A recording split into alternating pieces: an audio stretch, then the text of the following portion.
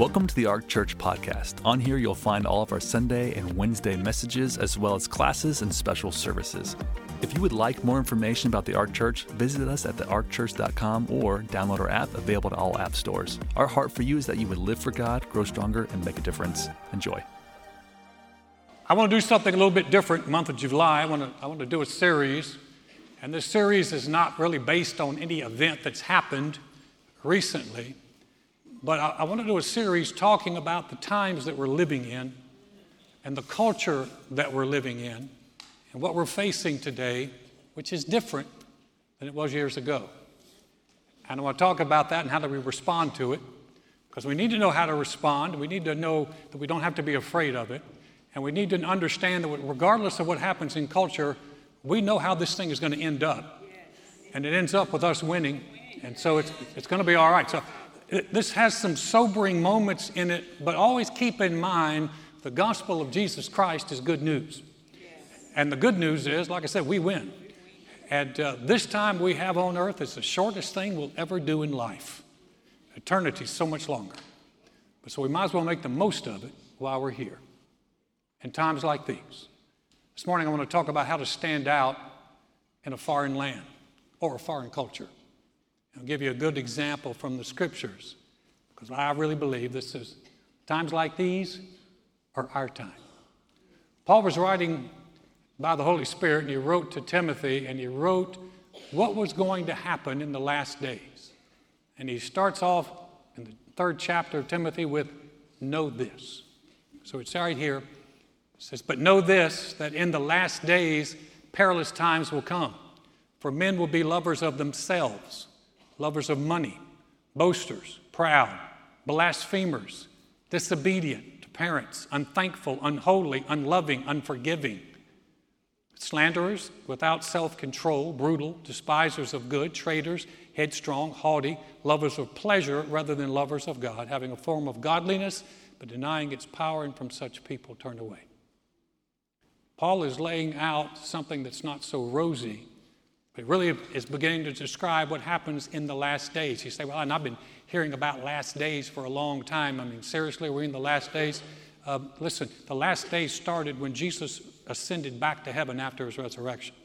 And you have to understand that God's days are not our days, but I really do believe in my heart we're really starting to approach the end. And as we approach the end of this era, things speed up. And what we've seen is a real escalation of some of the condition that he talked about there. So we're living, Paul said, know this, that perilous times will come. That actually means times of stress, times of pressure. I don't have to ask for a show of hands how many people have understood that what we're living in now is a stressful time. And also we're living in a time where people are not just anti-God, they're no longer silent about it. It used to be if you were an atheist, you never said much.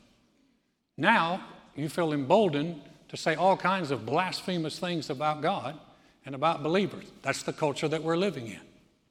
And we're finding out that people aren't getting better. People say, well, I just believe we're going to go back to the way it was. We're not. I appreciate the way it was, but we're not there anymore. And we need to understand how do we function today. But people, the character of people is not getting better. My sister works for Homeland Security. She works at the airport. She said, Alan, I don't know what it is with people. She said, they've gotten meaner and ruder. And she's in a small airport. So she's not in a big place. And yet we're dealing with that. People's character is not improving. 2 brothers in a small southern town had really run that town for years. They dominated that town. Their hands were in all kinds of illegal activities. They were really, if there was trouble in that town, they were behind it. And when the older one died, the younger brother came to a local pastor and he said, Pastor, I would like for you to do the funeral. Pastor said, okay, I'll do it. He said, I need for you to say in this funeral that my brother was a saint. He looked at him and said, your brother was anything but a saint. He said, I understand that and you understand that, but I want you to say it anyway. And here's a check for $100,000 that I've made out to the church if you would do it. The pastor looked at the check and went, done. So in the funeral, the whole town was there. And the deceased was in a casket in front. The pastor walked over and he pointed, he said, I want to tell you something about the deceased. He was a wicked man. He was a liar. He was a cheat. He abused alcohol and drugs. He bullied people in this town. He ran illegal opportunities. He was horrible to his wife. He was horrible to his children. But compared to his brother, he was a saint.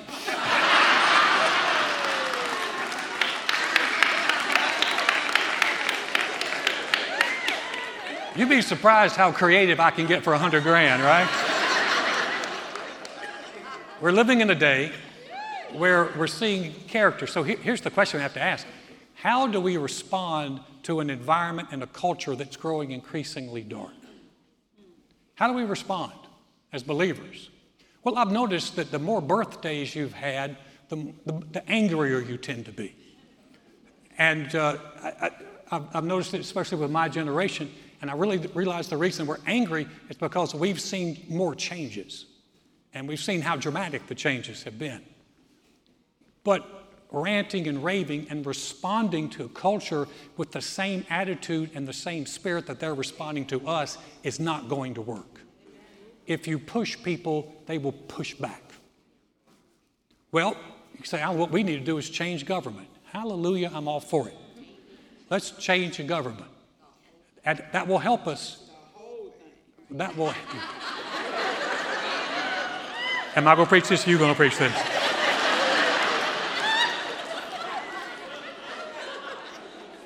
As I was saying, that will help us, but it's not going to change the hearts of men. We do need, man, I pray. We need to pray for this upcoming election in 24. It's looking uglier and uglier by the moment. But we need to pray. We need godly people. But I'm going to tell you something. I don't care who you put in. You don't change the hearts of men. And so government helps, but that's not the answer. So what is the answer? The answer is for us as the church, as God's people, to begin to live differently. Paul wrote this to the Philippian church. They were in a pretty adversarial environment. He said, do all things without complaining and disputing, that you may become blameless and harmless, children of God without fault in the midst of a crooked and perverse generation, among whom you shine as lights in the world. That's us. We're in the midst of a crooked and perverse generation. He said, just by not complaining and arguing, you show yourself to be different. Being different is what's going to help us, living different is what's going to help us reach a generation. In 1967, Doug Nichols was a missionary to India, and he went to India and he contracted tuberculosis, wound up in an Indian TB ward. He was in there, he said he wanted to share the gospel with some of the patients. He didn't speak their language, but he had some gospel tracts in their language, and so he tried to give it to them. Every one of them refused him. They had wanted nothing to do with his gospel tract. One night, Doug woke up. It was 2 o'clock in the morning. He woke up with a coughing fit, had a hard time breathing. But as he was coughing, he noticed an old man across the aisle from him. And the old man was trying to get out of bed, and he was whimpering, and he tried again. And he finally fell back in bed and whimpered. And in the morning, Doug knew exactly why he was trying to get up. He was trying to go to the bathroom because the stench in that place was horrible. The other patients were yelling at the old man. The nurse cleaned him up and then slapped him. And it was just a horrible environment. But the next night, Doug woke up again, and he heard the old man trying to get up again. But this time, Doug got up. He was a frail little guy. He picked him up. He carried him to the toilet, which was really just a hole in the ground, and then carried him back to bed. And when he went back to bed, the old man kissed him on the cheek and promptly went to sleep. When Doug woke up the next morning, there was a steaming cup of tea that one of the patients in the ward had made for him. And then the patient motioned toward the tracts and asked if he could have a tract. And before it was over, the next 2 days, every patient in that ward asked for a gospel tract. Guys, we're not going to win a world by being ugly. We're going to win a world by showing them what Jesus really looks like and what his kindness is.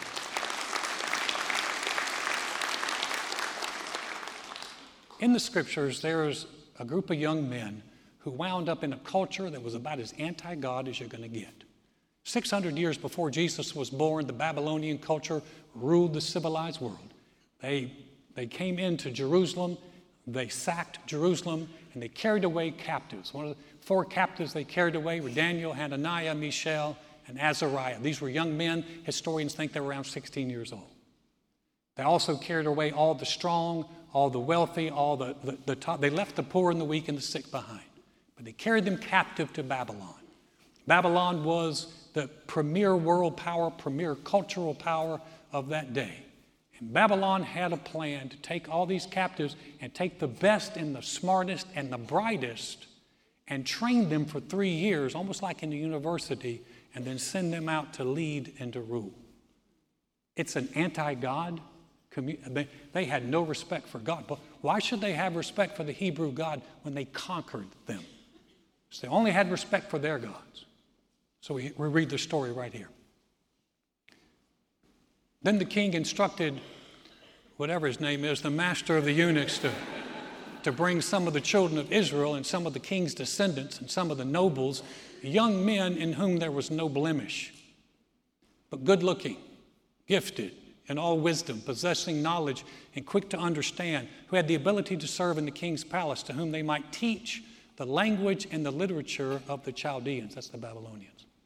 And the king appointed for them a daily provision of the king's delicacies and of the wine which he drank, and 3 years of training for them, so at the end of that time they might serve before the king. Now among those were the sons of Judah were Daniel, Hananiah, Mishael, and Azariah. To them the chief of the eunuchs gave the names. To Daniel gave the name Belteshazzar, to Hananiah Shadrach, to Mishael Meshach, and Azariah Abednego. But Daniel purposed in his heart that he would not defile himself with the portion of the king's delicacies, nor with the wine which he drank. Therefore he requested of the chief of the eunuchs that he might not defile himself. Now God had brought Daniel into favor and goodwill, the chief of the eunuchs. These 4 young men were given, in effect, what would be like having a scholarship to an Ivy League college. They were captives, but yet they were given an opportunity to go to the top university there for 3 years, and they were going to be trained, but it was a forced change of their culture. They changed their names. They no longer had their Hebrew names. All of the Hebrew names had God in them. Daniel meant God is judged. Hananiah meant the Lord is gracious. I think Azariah meant the Lord is assisting us. But they took away their names that had God in them and they changed them out to have names of their Babylonian gods. That was their new names. And they made them learn the literature and the language. They could no longer speak Hebrew. They had to speak the language of the Chaldeans. Daniel purposed in his heart, though, he purposed in his heart not to defile himself with the king's food. Jewish people at that time had very strict laws on what they could eat and what they couldn't eat.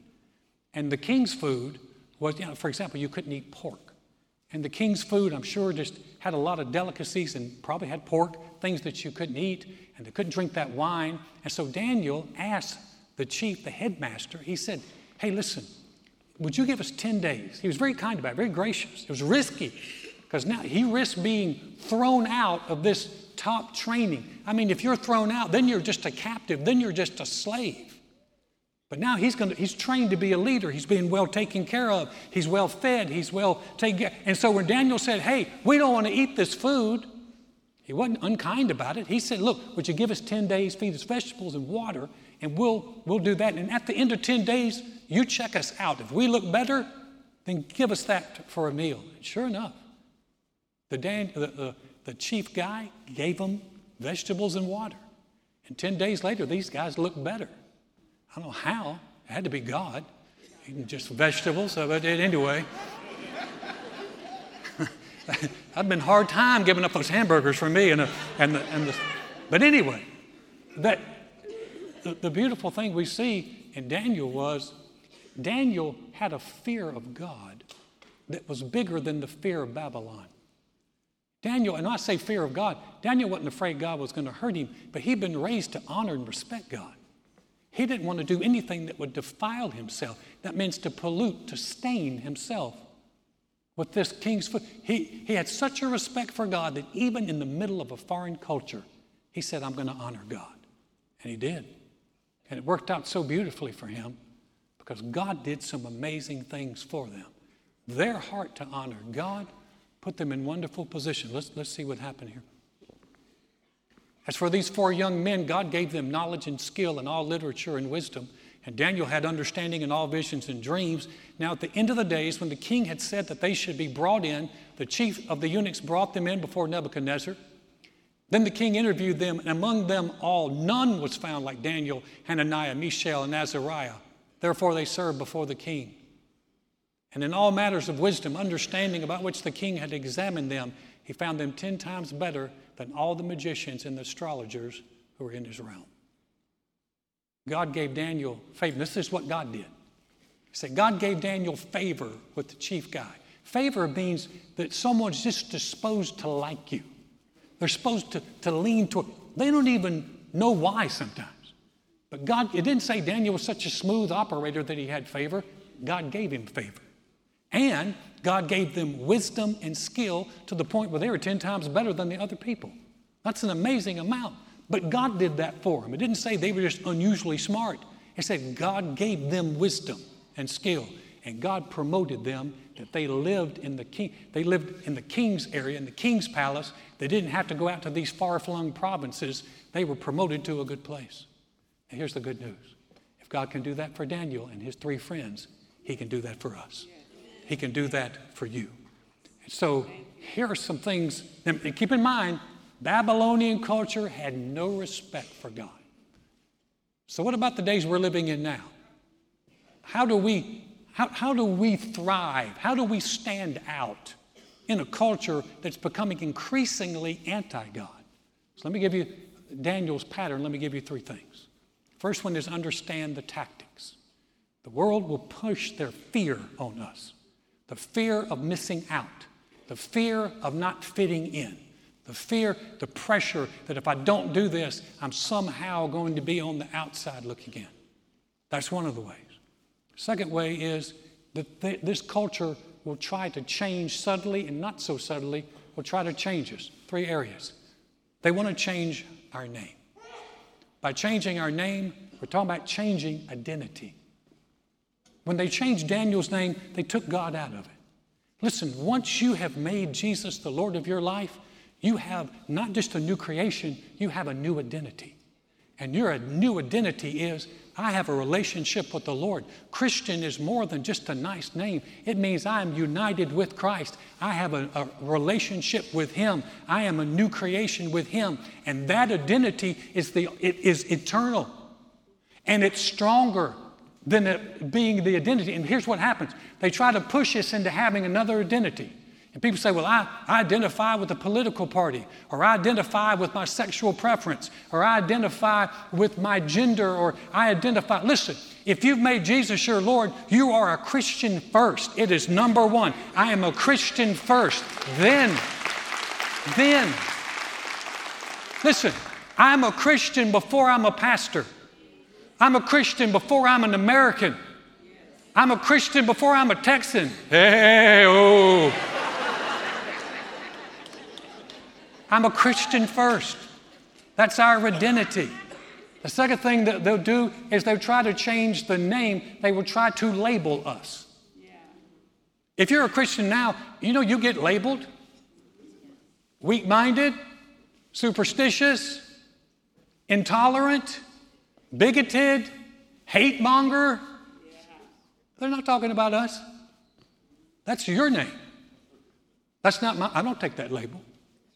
We had a friend, she since moved to California, real sweet black lady who was telling us about her mother. This lady was our age, so her mother grew up in Texas years ago, back when racism was really a thing. And her mother's name was Unita. And Unita was walking home one day, little girl, 8, 9 years old. She's walking home, and some kids passed her in a car, and they began to scream at her, and they screamed the N-word at her.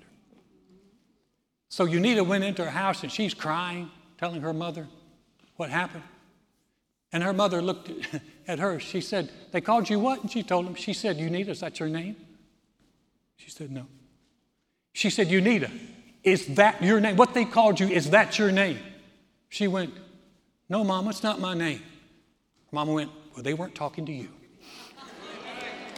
Listen.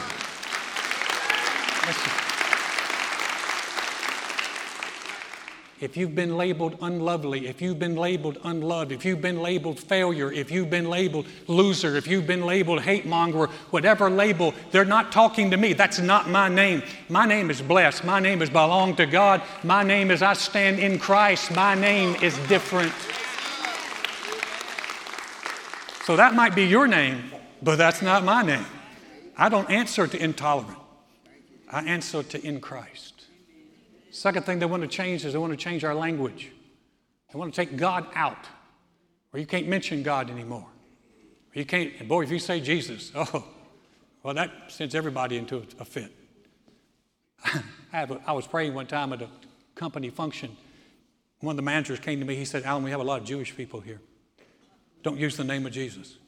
I'm like, find somebody else to pray. I said, I'm going to pray in Jesus' name. He finally went, oh, okay. He was a Christian. I think he got convicted. So I did. I just prayed in Jesus' name. Blessed everything in Jesus' name. Made sure I worked that in. But you know, right now, well, at least a couple years ago, Neymar, if you're familiar with soccer, Neymar, Brazilian, one of the top soccer players, he played for a Paris club that paid him a bonus not to mention his faith every month.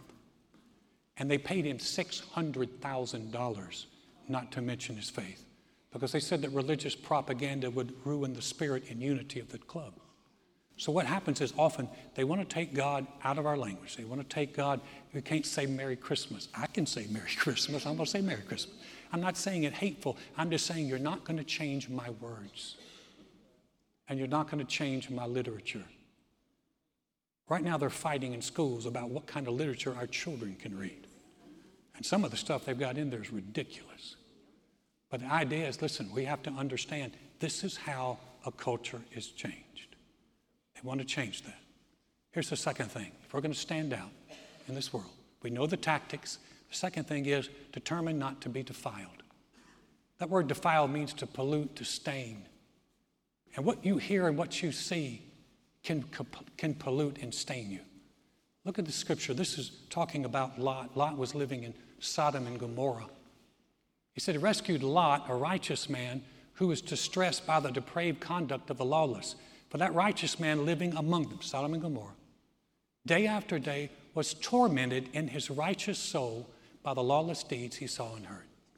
Tormented by what he saw and heard. Please don't think that what you see and hear will not impact you. And there's so much that's defiling today. Right now, they say that the average age of a young person being exposed to pornography is 8 years old. 8 years old. Now, we know pornography is bad. We know it's rampant. And we know it can defile us.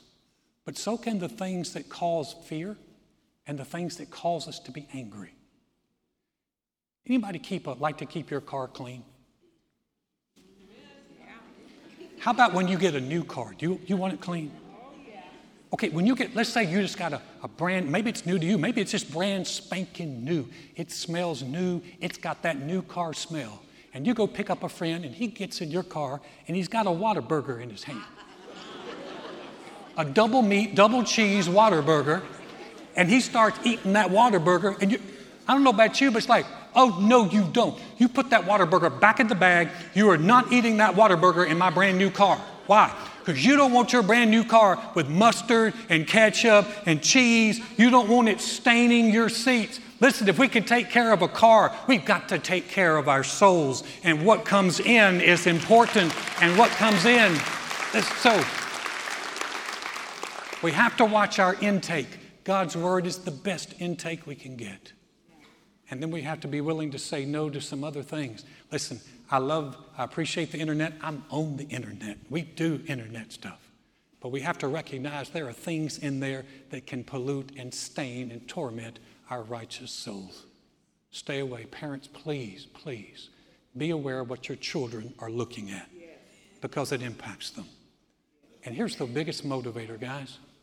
I'm motivated by the fact that my fear of God, my respect for God is greater than my respect for culture. Yeah, I appreciate, and I'm not anti-culture. I'm not saying we all should live weird. I don't believe living weird is an answer. But I believe that living with the respect for God, that when it all comes down to it, I'm going to do what pleases Him, not what pleases you. That's a fear of God. And the fear of God will keep us away from some things that can defile us and hurt us. Here's the last one. God's hand on our lives can make a difference. When you choose to say, you know what, God, I'm going to live for you. I'm going to live to honor you. I'm going to identify with you. My language is going to reflect what you say about me and what you say about life. God, I'm going to do that. So what you do then is you position yourself for God's wisdom. You know, God can give you wisdom. Listen, if He gave Daniel wisdom and those 3 boys wisdom, God hasn't all of a sudden run out of power. He can still give wisdom and skill that can elevate you beyond your years. He can give you an insight that's beyond your years. He can give you favor where people will like you and they don't even know why they like you. They just like you. Psalms 27, I believe it's verse 5, that says, you surround the righteous with favor as with a shield. For you, Lord, will bless the righteous. With favor, you'll surround him as with a shield. So God can give you favor, He can give you wisdom, and He can promote you to wherever you are now. He can take you to a better place. And you're thinking, how in the world did I get here? Well, God promoted you. Listen, God has not lost His power to do amazing things for His people who love Him and care for Him. He can still do it. You know, I haven't preached in a couple of weeks, so I'm going over, so just deal with it. We'll be out of here soon. Don't get nervous. At least another 30 minutes. I'm kidding. Children's church would shoot me on spot. But listen to me. When I came out of Bible school, this is 1984, when I graduated from Bible school, I had a Fortune 500 job with the company I was working for, Wrangler Jeans. I left Wrangler Jeans to go to Bible school. When I left Bible school, when I came back, I had a resume that didn't read so good. And the only job I could get really was selling cars on the Katy Freeway. I was selling cars one day, and I just felt an impression that God had something more for me. I began to look in the paper and answered an ad that a headhunter had put in there looking for someone to sell to the banks and savings and loan industry. So I sent my resume in and called this person. She started talking. I'll never forget, her name was Vera. She started talking to me. She said, Alan, she said, I've got this one company. She said, but they are so picky on what they look for and what they want. She said, I don't know. And I just said, Vera, I said, just get me in front of them. I'll do the rest. And she said, okay. You're a long shot, but okay. So I went down to the Galleria. I had 2 suits, gray and blue. I wore my gray suit, walked in, white, and the guy I interviewed with, I'll never forget, this guy walked in. Y'all remember when Tom Selleck was young? This guy made Tom Selleck look like, I'm like, oh my gosh. So Mr. Movie Star walks in. He was big, he was a showstopper.